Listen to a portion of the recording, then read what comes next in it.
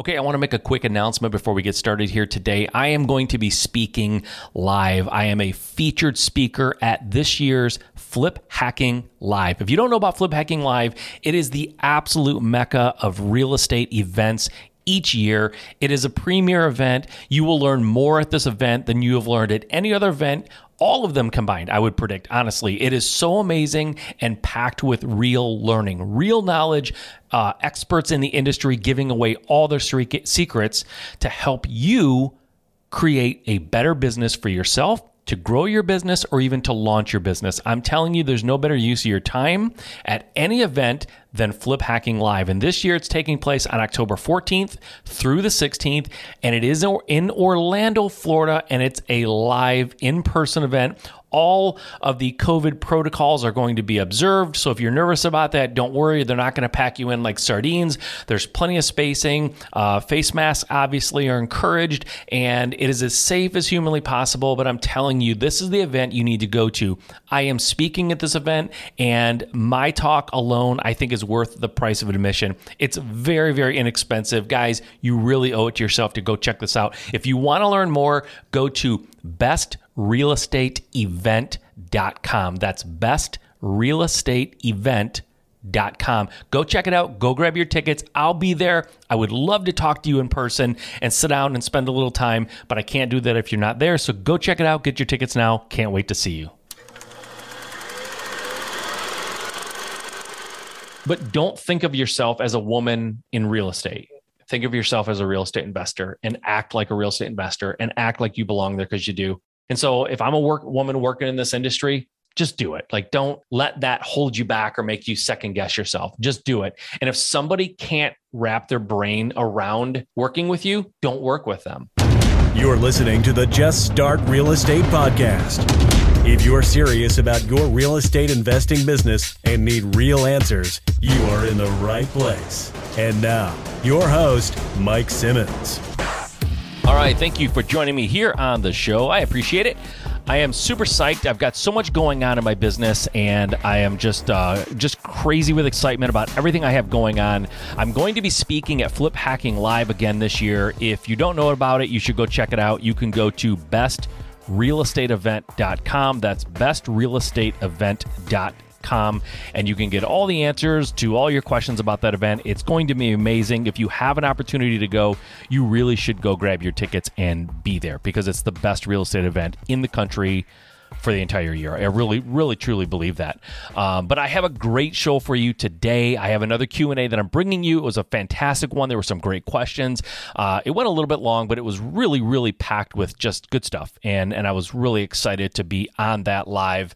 And we talked about all kinds of things. Someone had some money to invest, a few $1,000s, and they wanted the BRRRR strategy kind of broken down and how does that work and how should I allocate my money for that. We talked a lot, or I should say I talked a lot about direct mail and running a successful direct mail campaign and what that looks like. We also talked about, we talked a little bit about why men seem to dominate real estate. Why are there so many, I don't mean dominate in terms of they're better, but why are there so many more men in real estate than there are women? And I gave my thoughts on that. And then, I talked to some questions that some newer investors had about being really nervous about some contracts that they had and some inspection stuff that came up and what do they do and how should they really be evaluating properties? Does the 70% rule work still? Does that still make sense in this environment? And so much more. It was a really action-packed Q&A, so I think you're going to love this one, guys. Get ready to take notes. I give you my latest Facebook Q&A. All right. We are live. I'm set up. It is Wednesday night. It's 7 p.m. Eastern. It's 4 p.m. on the West Coast, and that's the time that we start this every week, and we are going to continue to start every week at this time. So if you're used to coming here, that's great. Mark it in your calendars. Set a reminder. I am here for you, only for you, every Wednesday at this time. So log on, be part of it, join in, and ask questions because this is your opportunity to ask me questions. No obligation, free of charge. I'm here. I'm at your disposal, and I will continue to do so as long as there's interest in people who are showing up and asking questions and things like that. Also, just as a reminder, in a couple of weeks, my new program will be launching. And I really think if you haven't taken a look at this, if you haven't considered joining the program, you really, really should. It's called the Real Estate Find and Fund Blueprint. That's right. Find and Fund Blueprint. I am going to help you in your business. I'm going to show you exactly the strategies and the tools that I have used in my business for the last decade and more, and even more specifically over the last few years, like 4 or 5 years, to get over 600 deals in my company. I'm going to show you exactly the marketing strategies. I'm going to show you exactly what I say in my marketing, how I structure it, who I use, all of the vendors and software and everything that I use. I'm going to give you all of the verbiage, like literally give you everything you need to find deals. And I'm also going to talk to you about, once that deal comes to you, how do you get it under contract and how do you negotiate that deal so that you're getting great deals. And then in the program, we're also going to spend a lot of time talking about getting your deals funded. How do you get your deals funded? How do you get all your deals funded? What do funding partners, lenders, private lenders, banks, what do they want to hear? What do they want to see? And what does it take for them to go, oh yeah, I want to fund your deals? Because if you can get all the deals you can possibly handle and get them all funded so that you can get them under contract and either flip them, buy them as rentals or wholesale them, whatever you're doing, if you can find them and fund them, the rest of it is so much easier. It's the hard part and the part that people struggle with. And I shouldn't say it's a hard part. It's not really, honestly, that hard, but you have to know what you're doing. You have to know how to do it. But I truly believe if you can take care of the two major obstacles that people have, finding and funding, you will find success. I do believe that. And I am the person to show you how to do that. The only thing stopping you from getting access to me and getting access to that information and growing your business and escaping the 9-to-5, taking back control of your finances, taking back control of your time, because there's no business that I would ever want to help you build or be a part of that sucks up all your time and leaves you completely, exhausted. Like, the idea is we all leave our 9-to-5s, or those of us who do, we do that so we can have our time back, not so we can create something that it sucks up even more of our time and makes us miserable. So I'm not only going to show you how to find and fund deals. I'm going to show you how to run your business. I'm going to show you how to structure it in a way that gives you your time back. And I have done all these things, and I just want to give you that blueprint. So if you go to Find and Fund Blueprint, findandfundblueprint.com, you can sign up. You can find out more about it and you can get involved, and you really, really should. Okay. That being said, we do have some questions that came in. I peek at these from time to time before I hop on, if I have time to look at them beforehand. And these are fantastic. There's some great questions here. The only thing I don't know is how in the world I'm going to do this inside of an hour, but we'll do our best. And if anything doesn't get answered, we'll push it to next week. But I think I should be able to get through all of them. All right, let's start off. Let's see here. Let's start off. Let me get my notes up so I can see them. Cool. Okay. First question, no particular order here. I'm looking to invest in my first property somewhere in the Midwest. I have about $15,000 liquid to use for this project. Would you do a flip or a BRRRR? My long-term goal is to own 1,000 units, but I have to start somewhere. Any other tips or tricks that helped you start out? Okay. This is really important. And this is sort of like the question here, really, the main question here is, do I do a flip or do I do a BRRRR? For those of you who don't know what a BRRRR is, a BRRRR stands for, it's an acronym, it's BRRR. It stands for buy, renovate, rent, repeat. Okay. So it's a landlord play. It's a long-term rental play. Okay. So the real question is, do I flip or do I BRRRR? The fact that there's $15,000 available is great, but that's not the question. That's just information for me as the person answering the question. So the question is, do I flip or do I BRRRR? All right. Listen closely, because I have answered this type of question a million times, and I'm always a little bit confused and surprised by the question. And here's why. The question is, if I can strip away all of the extra information, the question is this: should I flip or should I burr? Long-term, I want a bunch of rentals. If long-term you want a bunch of rentals and the long-term goal is pretty lofty, 1,000 units, right? That's a lot. If that's your goal, I say get started now. I hear people all the time say, I want to flip houses. I want to be a house flipper. That's what I'm passionate about, but I'm going to do wholesaling for a year and then I'm going to start flipping. It's like, wait a minute, why? Why are you want this thing, but you're going to go do this thing and then somehow eventually end up over here, right? They're two different paths. Doing flipping and doing burr strategy or rentals, it's two paths. So why would you go on a path that leads west when ultimately you want to be east or you want to be north or you want to be south? Like, go south. So to answer this question, do a burr because you have the right amount of money. You have money you have money for the down payment.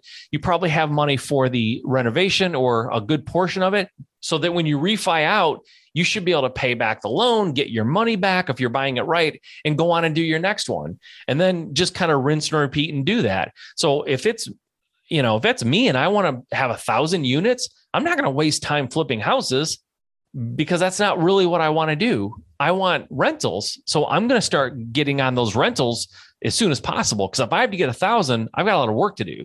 So I say, do the burr, take that 15 grand, use it as your down payment and some of the cost of renovation, or use it for 2 down payments. Buy 2. You're in the Midwest, you're saying. So you could probably, with 15,000, you could probably buy 2 houses for, putting $7,000 or $7,500 down on each and get 2 of them going and borrow the rest of the money and rinse and repeat and do it twice as fast. So I'm definitely going burr for this question. There's no doubt in my mind. I am not going anywhere near flipping if that's not really what I want to be doing. So do what you want to do. If you know what you want to do that.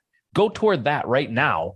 Don't do something else arbitrarily and then go back to it. Like, do it now. That's my advice. All right. Next question. Do you have any specific advice for successful direct mail campaigns? Boy, literally, I could talk for 2 hours without taking a breath on this, but let's try to condense it and give you the best bang for your buck here in this amount of time. Direct mail. I was just talking to actually one of the members of the last Find and Fund program I did. It was called the Business Fast Track back then, but same idea. So this person was in the program, and I was speaking to her just before I hopped on this call, and this came up. So there's so many things, but here's what you have to remember. If anybody tells you they have the direct mail piece that is like the silver bullet, or it's a can't miss, or it's like this will make you millions of dollars, they're full of crap. Just take it from someone. For a handful of years in my business, I was sending out 60 to 75,000 postcards a month, right? I'm not saying nobody sends more than that. They do. There are people sending more than that, but I think we can all agree, 70,000 mail pieces a month for several years is a lot. And so I've experimented a lot. I've seen a lot. I've tried a lot when it comes to direct mail. I have a pretty good handle on what works and what doesn't work.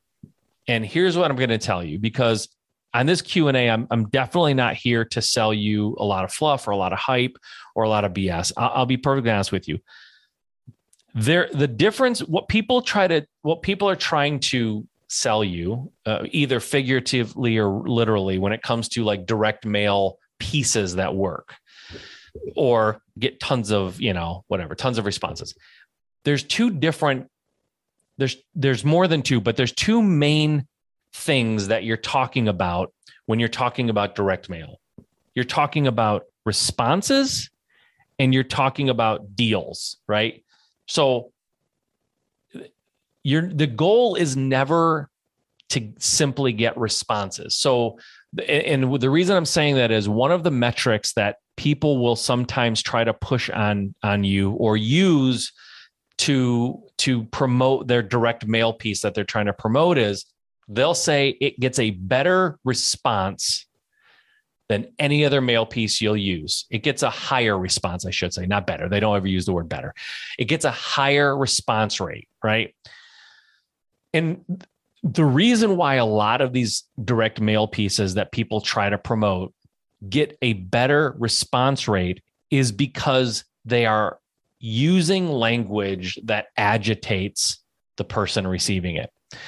So years ago, when I was looking at these kind of mail pieces and considering whether or not I want to use them, and I tried using some of them, by the way, and this is how I know what I'm saying is true, because I went down this road and it was like, this mail piece will give you the highest response rate you've ever seen. And what happens is you get these mail pieces and usually there's some sort of aggressive language or language that's designed to frighten the person who gets it. For example, the letter might say, or the postcard might say, urgent last warning, right? And then somewhere in the body, it'll say, I'm an investor. I want to buy your house. But when a person gets something in the mail that says in like red letters, urgent last warning, you're being warned. It's very threatening and it's scary for someone who doesn't necessarily understand what you're trying to say. And so you will get calls from people who are panicked, scared, and or mad because you pissed them off, because you sent them something that scared them.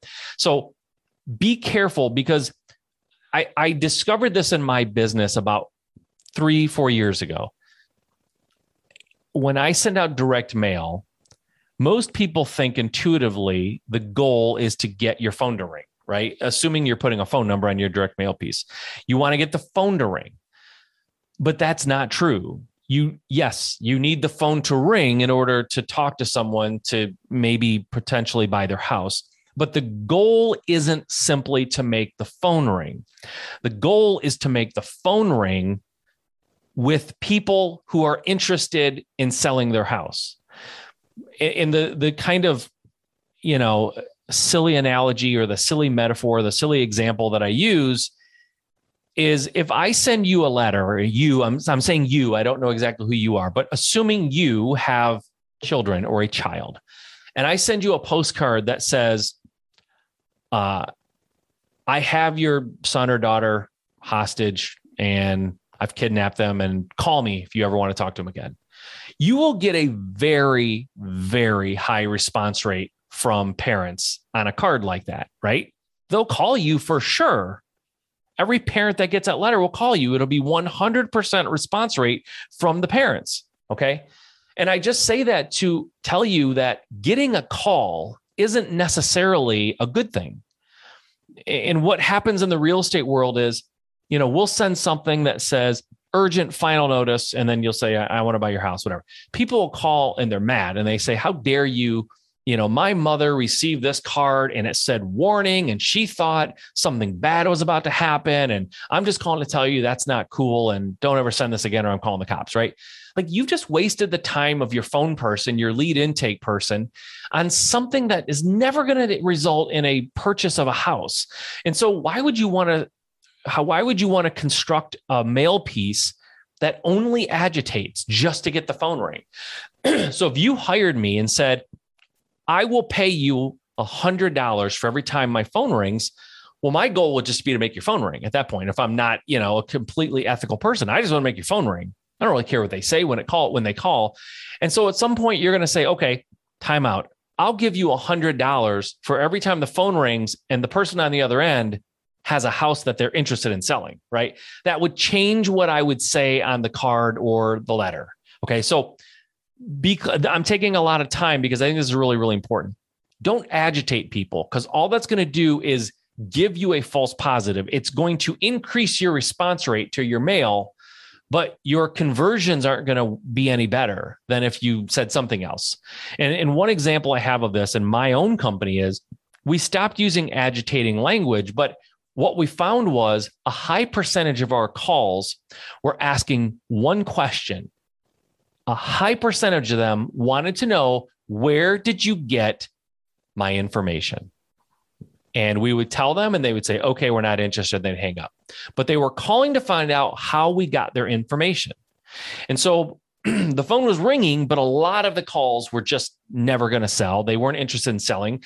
And so what we did was we put on the bottom of our postcard that, I'm just paraphrasing, but it was something to the effect of, we obtained your information from public records that's available to the general public.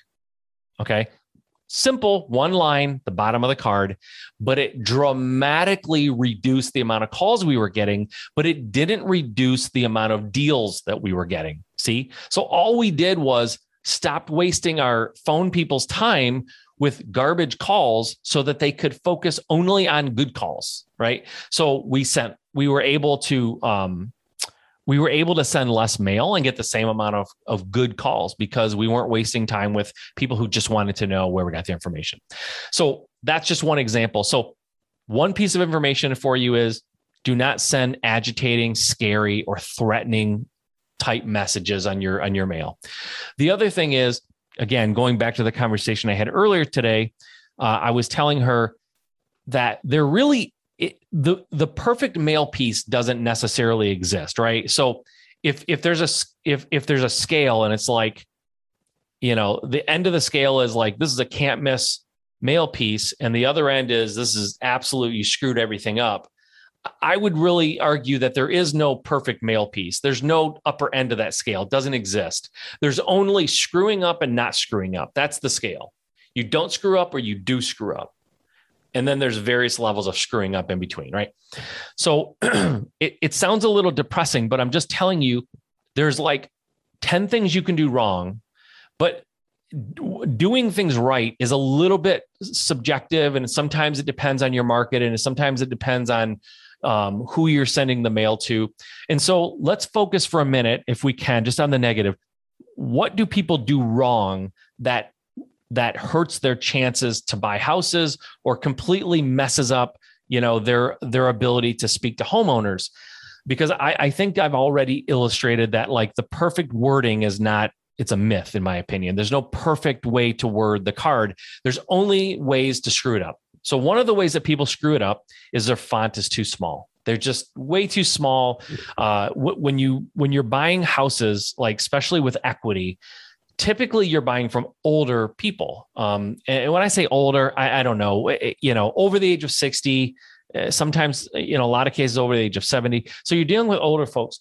Smaller fonts don't work. Okay. My eyes are getting bad. I'm getting to the point where to read the back of a aspirin bottle, it's like hard for me to read. So don't make the font super small because people can't read it. Make it bigger. I don't know the font exactly, but 16, 18, somewhere in there, 20. Don't go too small. Don't go lower than 16. Honestly, I wouldn't go lower than 16 or 14 at the lowest. So that's one thing. The font's too small. The other mistake people make is they're all excited to buy houses and they have all these things they want to tell the homeowner, all the benefits of working with them. And they try to cram all the information possible onto one little card. And the card starts looking too busy and it's too crowded and it's too confusing. And what does a confused mind say? It says no. Okay. Think about if you were sending this card to try to get a message across to your grandfather or grandmother or great grandfather, great grandmother, anybody who who is like 80 years old and older. If you were going to send them a message on a postcard, would you send them 15 messages all crammed onto the card and hope that they understood what you wanted? Or would you give them one or two real clear messages if you wanted them to actually understand what you were saying? You'd give them one or two clear messages. So don't try to cram all the benefits of working with you. You just want to get across that you acknowledge they have a house, you're interested in buying it. You can say, you don't need to make any repairs and I can close whenever you want. Simple to the point messaging. Don't try to add, we can pay your closing costs. We buy all cash. There's a lot of things you can put on there. Pick two or three and put the two or three most important things that you think are the most important things. Put those on the card. Get them to call because you want them to call. So when they call, you can have an actual conversation and you can tell them all the benefits of working with you. Don't try to put every single conceivable benefit of working with you on one tiny little card or even one letter, because it's kind of like if you ever send someone text, I do this all the time. You send someone a text on your phone, not necessarily a seller, just like in your personal life. You send a text and you ask 4 questions in your text. What happens? The person writing you back inevitably answers 1 or 2 of the questions. And then you have to text them back and go, what about this? And what about this? Right? You really need to be clear when you're talking about written messages, because people tend to read to a point and then they stop reading when it gets to be too convoluted. So just like when you're sending a text, if you have 4 questions, send them 4 texts, right? Ask a question, get an answer, ask a question, get an answer. Because when you ask 3 or 4 questions, they almost never all get answered, right? And people just usually aren't that thorough. Your mail pieces are the same way. So keep your messages brief, keep them to the point, big fonts.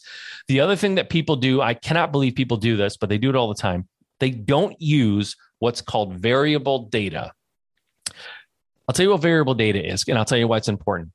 When you receive mail that says on the front of it, on the cover or on the front side or whatever, when it says resident,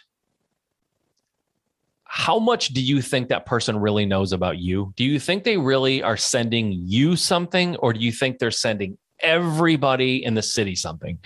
You rightfully, hopefully assume that they're sending everybody in the city the same exact thing. They don't know you. They don't know anything about you. It's complete junk mail, right? And typically those get thrown away. If a letter or a postcard says, let's just say it's me, it's Mike, right? If it says, "Hi, Mike." Okay. Now, potentially, this person actually knows who I am. They know something about me because they're using my first name. Okay. Also, if it says like Simmons residence, like I don't think they know me. That's junk mail too, in my opinion. Although that could have been variable data, but it's still junk mail. I want the cards that I send or the letters that I send says, "Dear Mike," or "Hey, Mike," or "Mike, comma," right? And then somewhere in the message, you want to reference their street address for the house that you're trying to potentially buy. So it might say, "Dear Mike, I'm an investor in your local area. I buy houses for cash. I close quickly and I don't require repairs. Please give me a call at this number to discuss your property at 147 Elm Street," for example. Okay. Now they've used my name. They've told me who they are. They've clearly articulated what they want, why they're sending me a letter, and they're naming the specific house that I own that they're interested in. Okay. Now, I still probably as a rational person realize they don't probably know me, but it feels more individual. It feels more personal and more personalized, and it gets more response. So variable data is when you get the person's name and the name of the property or any other information, and you insert that into the card so that every card or letter is different. The first one will say, "Dear Mike." The next one will say, "Dear Sally." The next one will say, "Dear Ralph." The next one will say, "Dear Lisa," right? It's whoever it's going to, their name is on the card. It's not just 10,000 cards that are printed identically. There are 10,000 cards that are personalized to the person getting it. That's variable data. That's very, very important. And I think but it's also a little bit more expensive. It's cheaper to just put, "Dear resident, I want to buy your house. Give me a call," right? There's no variable data. So every card or every letter can be sent exactly the same. And that's a mistake, because "Dear resident" means, please, it's screaming, "Please throw me in the garbage. I have nothing to do with anything you care about." And so don't be the person sending that mail piece. Also, when you're sending out the mail piece, just like I said, don't have any aggravating like language. Also, don't use aggravating visuals. Don't use fonts that are overly fancy. Like, in other words, don't even use fancy, like Arial, Helvetica, Times Roman, whatever, something super, super simple and easy to read. Do not use some sort of a fancy cursive font. It's totally you might as well burn your money. It's not going to work. The people receiving the card, like I said, are typically older. They might be having a hard enough time reading it anyway, and they're standing over the garbage. And you said something with all kinds of flowery, crazy font, they're going to throw it away. Like, I would throw it away. Don't use crazy, like, colors that are just like a lot to deal with and a lot of weird stripes going in different directions. Like, don't do that. Make it simple, make it clear. White cards with black font, yellow cards with black font. Those are really, really good and kind of timeless, and they work. People use yellow and black, or black on yellow, I should say. People do it because it works. So don't be afraid of that, but don't get overly creative with the color of your card, because the more obnoxious it is to the person who's receiving it, again, who's probably over the age of 60, probably over the age of 70 in a lot of cases. You just don't want it to be so in their face that they just get distracted by it and throw it away because it just looks like junk, right? And also, you start using crazy colors and fonts, and it looks a little bit amateurish or immature, I should say, and it gets thrown away.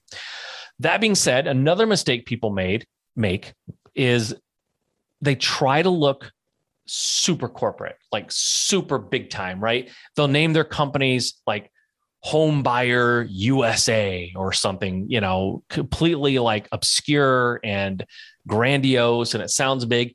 People do not want to sell their house to huge corporations. That doesn't sound awesome to most people. Most people would much rather sell their house to a person. And so my website is MikeBuysHousesForCash.com, not Home Buyer USA buys all houses. Like that's just the wrong message. And believe me, I've tried this. I know dozens and dozens and dozens of investors who have done both. And everybody comes back to personal is better. Smaller is better. Do not try to represent yourself as some humongous multinational company. You're much better off to be John from Idaho. You're much better off to be that. Okay. So don't try to build yourself into something else. People feel much more trusting and they warm up faster to an individual than they do a company. So don't try to get overly huge. Okay. I'm going to stop there. That's a lot of tips for direct mail. I think if you follow that advice, you'll have a lot of success. Okay. Next question from Matthew. Let's see. What event can I go to hear you talk for about an hour? That's funny. Funny, Matthew. You may already know, but I'll say it. I am going to be at Flip Hacking Live. It's in Orlando. It's from October 14th to October 16th. Like I said, it's happening next month. I'm going to be there. I'm going to be speaking. I'm going to be hanging out for a couple of days. We can chat in between, on breaks, in between presentations, at lunch, at dinner. Like I'm going to be there. I'm going to be speaking. And frankly, the presentation I'm going to give, I think is really, really going to be effective for people who are trying to get out of the muck and figure things out. I'm going to talk about kind of giving people a blueprint for the first 6 months of their business. So if that's something interesting to you, go to bestrealestateevent.com. That's bestrealestateevent.com. Grab your tickets now because they're going to go up in price. And so if you get them now, I believe they're going up in price tomorrow. So if you want to do it, seriously, go there tonight because tomorrow they'll be more expensive. And guess what? In a few weeks or like a week and a half, they'll be even more expensive because the price goes up as we get closer. So bestrealestateevent.com and grab your tickets. You will be happy you did. It's going to be unbelievable. Great event. And not just because I'm going to be there. I'm telling you, I've been to a lot of events and most of them give vague, sort of useless information. This is not that. This is giving you the playbook. People are going to go up there and open up the playbook and show you exactly what they're doing in their business. They're going to give you everything you need to implement it in your business. It's going to be a blast and it's going to be really, really informative. So you should check that out if you haven't. Okay. Next question. Do you have some thoughts on why so many real estate investors are men? Well, that's interesting. I've never been asked that. Is this a difficult field for women to break into? I'll answer the second one first, the second part of the question, because it's the easier part. No, this is not a difficult field for women to break into. It really, there should be absolutely no difference other than if you're dealing, like sometimes when you're in a flip situation, and I'm always saying this because I have an assistant who's a woman who's helped me with flips and working with contractors. And I have a daughter who also flips properties. And so I've kind of been able to see the industry, part of the industry through their lenses. And I do think there are people in our industry, and I don't want to pick on any one group, but here I go. I guess I'm going to do it. Contractors sometimes are so used to dealing with men and the way that men interact and talk that I think sometimes it takes a minute for them to take women seriously when they're directing them. And again, I guess we could go into the psychology of why, but it really doesn't matter. But the reality is you have to, if you're a woman in this industry and you're dealing with contractors specifically, because that's the area where I've seen the most evidence that there's any sort of friction or any sort of like difficulties, you have to stand your ground. You must be the one who's paying them. So in other words, when my assistant works with contractors, I don't have her direct them, but I pay them, because a lot of contractors, and again, I'm sort of stereotyping and throwing them into one group, but whatever, just saying it the way I see it. The person who pays them is a person that they listen to and respect usually. And so when I was working with my daughter on her first couple flips, I insisted that she pay the contractors, because I know if she's the one handing them the check and they know that they have to go to her for the money, I know that they're going to listen to her, because that's where they're getting paid from. But if I'm paying them, they're going to kind of always assume I'm in charge. And so they're going to try to circumvent the other people, the women that working with them, and go straight to me. So, but if you're a woman in this industry, I really hate when people use excuses for why they can't do things. So, and I'm not saying this person is using an excuse. I think it's just a legitimate question, but don't think of yourself as a woman in real estate. Think of yourself as a real estate investor and act like a real estate investor and act like you belong there, because you do. And don't let anybody who has some preconceived, idea, or they have some, what they're used to, like, screw that. Like, they're there for you. And if they can't figure that out and they can't get on board, do not convince them, move on, go to the other contractor who does get it and who just wants to go in, do a good job and get paid. Like, that's who you want to work with. And so if I'm a woman working in this industry, I just say, just do it. Like, just do it. Like, don't let that hold you back or make you second guess yourself. Just do it. And if somebody can't wrap their brain around working with you, don't work with them. Because there's tons of people who will work with you, who can wrap their brains around it, and work with them. Like, you need to flush people who just don't get it and who are just thick-headed. But why do I think so many men are in real estate? I don't know. It's probably society, just kind of, that was in the past. It's probably just a more of an industry that men gravitated toward, or were encouraged to go into, or maybe had somebody, in their family who was in real estate, or like a father and a son kind of a thing. Like, it's probably just honestly old fashioned thinking that sort of we're just still flushing out the remnants of it and the remainders of that. I don't know that there's any great reason. Like, why are there more men that are in construction? I don't know. It's just a job that men typically gravitate toward, and maybe women are discouraged to go into at some level. Maybe, I don't know. I'm not sure. There's probably a lot of psychology here that I should know. But I have 2 daughters, so I don't really, I don't really think about what can they do as women, what industries or what jobs can they do as a woman. Like, I don't think that way as their dad. I think they can do anything. And so I don't have that mindset or that mentality that it's like, there's these jobs and men do and women do. I think everybody should do what they want to do. And I think if you show, I really do believe that if you don't play a victim ever, don't assume that somebody isn't going to play well with you because you're a woman. And I think if you do that and you're competent, right? I mean, learn your craft. Don't go in and expect anybody to treat you any differently, good or bad, right? You should not expect to be treated worse. You shouldn't expect to be treated differently either. Go in and be competent, because I think at the end of the day, most people respect competence and they respect someone who's skilled. So become skilled in what you do, go do it.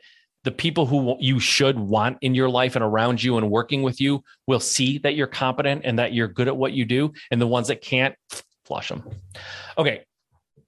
Let's see. I'm feeling hesitant about a cash deal that I'm under contract for. It's been extremely difficult to work with a seller, and there are some items on the inspection that are concerning. I was supposed to pay the EMD yesterday, but I am not even getting a call back from the title company. Is it too late to back out? I'm just having fear of doing my first deal, or is it actual cause for concern? You might be just having a little bit of fear. It sounds like the seller's making it difficult. So I don't know if this is a wholesale situation or if this person's buying it to flip.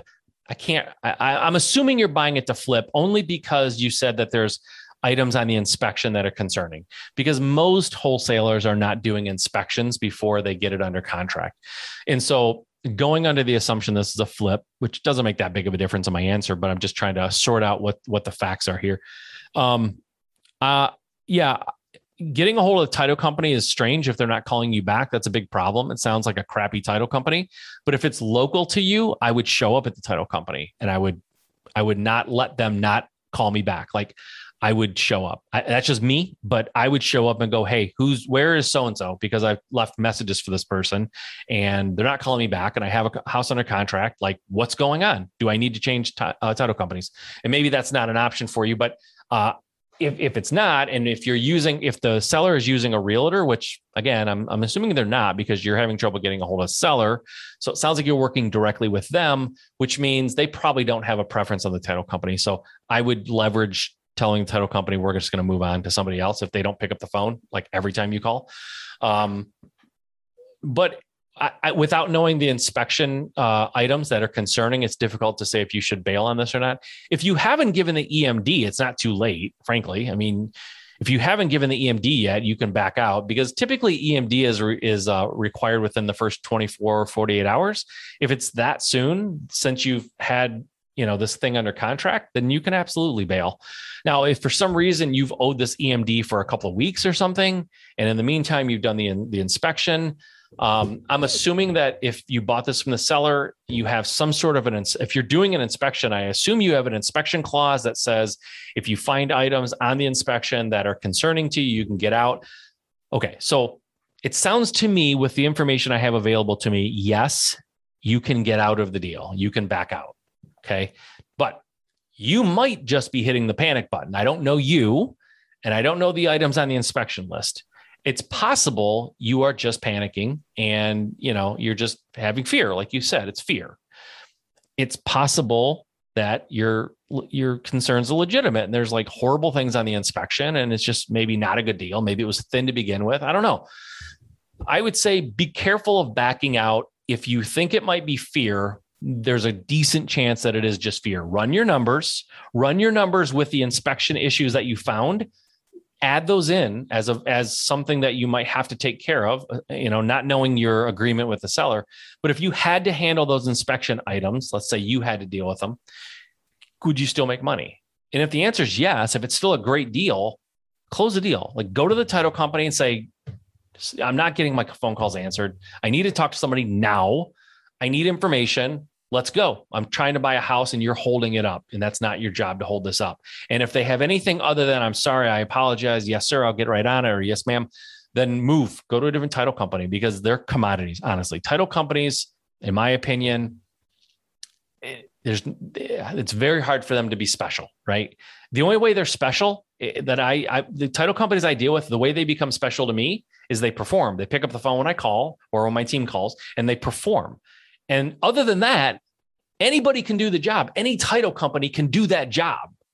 So move on, go to somebody who's willing to do that and have good customer service, because customer service at the end of the day, title companies, to me, that's the only thing they have to offer different from any other title company. They're all doing title search. They all provide title insurance. Like they all have the same function. It's just some of them treat their clients well and some of them don't. So go to the ones that do. Okay. Yeah. If you haven't paid the EMD, by the way, and it was due yesterday, you might already be in breach of contract and maybe the seller wants to back out from you. I don't know, but you got to get a hold of the seller. You got to get a hold of the title company, talk to the seller about the items on the inspection, talk to the title company, find out what their deal is, and just like, go do it. Like I hate it when people use somebody else's lack of doing their job as the reason why they're not doing theirs. So don't be that person. Go to the title company, drive to the seller if you have to, like get in front of people and get them on board, get them moving forward. You just have to do it, right? This is your deal. It's your company. It's your potential profit. Don't let somebody not calling you back kill it. You have to take the bull by the horns. That's my advice. A little rough, but that's what I would tell anybody that I care about. Okay. Next question. I'm a newbie, but I have been a contractor for 17 years and I'm trying to get into investing. I'm getting a lot of deals sent to me, but they are very rarely meeting the standard flipping formula 70% criteria. Am I overthinking this rule? Yes, you're overthinking the rule. I don't know where you're located, but if you're in a very, very, very hot competitive market like California, for example, Southern California, the 70% rule is probably not going to work. House prices are just way too high right now. 70% rule will not work. In my opinion, the 70% rule is sort of like training wheels on a bicycle for a kid. You put them on at first just so the kid doesn't fall and bust their head. But once they sort of get it, at some point, the training wheels come off and they learn to ride. Okay. The 70% rule is the training wheels of real estate evaluation, in my opinion. It was not intended, nor should it be used as a golden rule forever. It's just there to make the calculation very, very simple and painless until you get enough experience and enough knowledge to create a formula that's a little bit more specific to you, to your business model, to your region, to your house preferences. Like, there's a lot of things that go into it. And the 70% rule, it's a general target. It's in this environment, in this market that we're in with house prices so high, I would say a lot of people who think the 70% rule is the right way to go, they're not getting deals, just like you're not getting deals. Because you're using by the way, this calculation, the 70% rule, people were talking about that 10 years ago too, right? 10 years ago, house prices were in the tank. If the 70% rule worked then, how can it work now? There's no adjustment for the market, right? So it's not a good criteria to use as a complete, it's not Bible. It's not absolute, right? It's general. And I think it has to be adjusted when you're in a crazy high inflated, property values like we have now. So don't use 70% rule. If you're not getting deals, you got to adjust, right? You got to do something. Okay. Next question. Let's see how we doing on time. Pretty good. Maybe I'll go through one more and I'll save the rest for next week because I am getting long-winded on some of these. Okay, next question. How long did it take you to finally be able to simply manage your business and not have to do any of the work inside of it?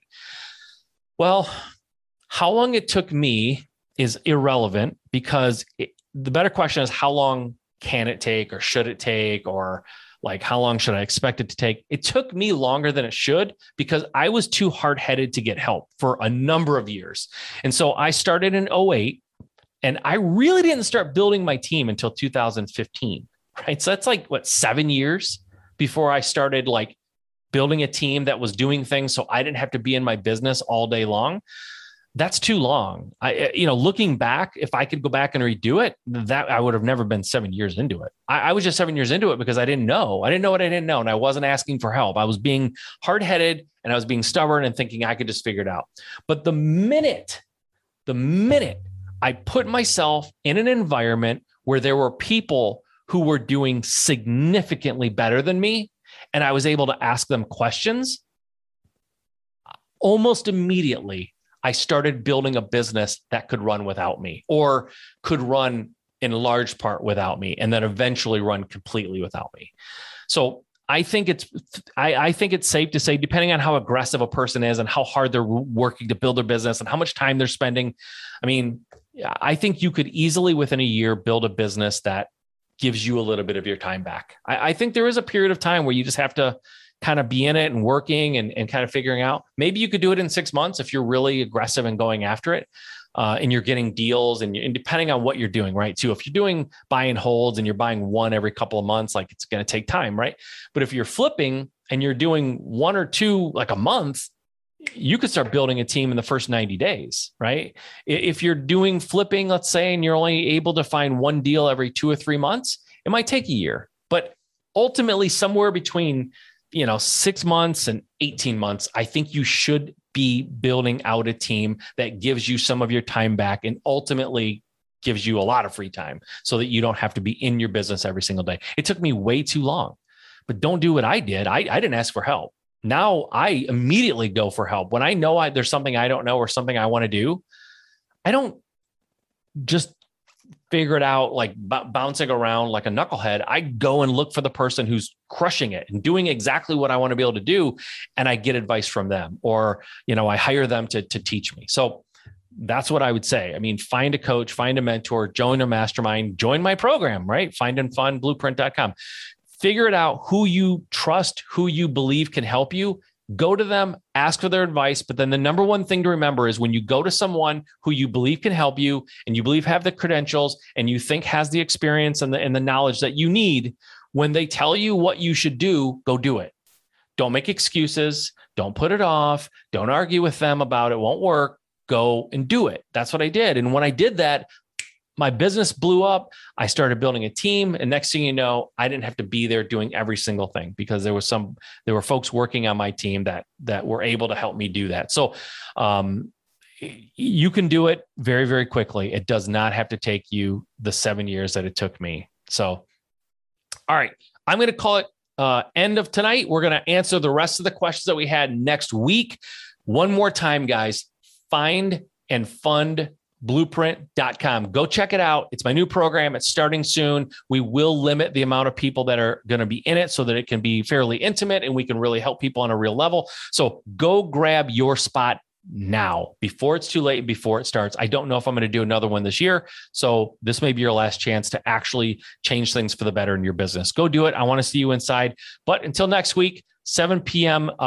Eastern time, 4 p.m. Pacific, I'll be back here answering your questions. I'll see you then.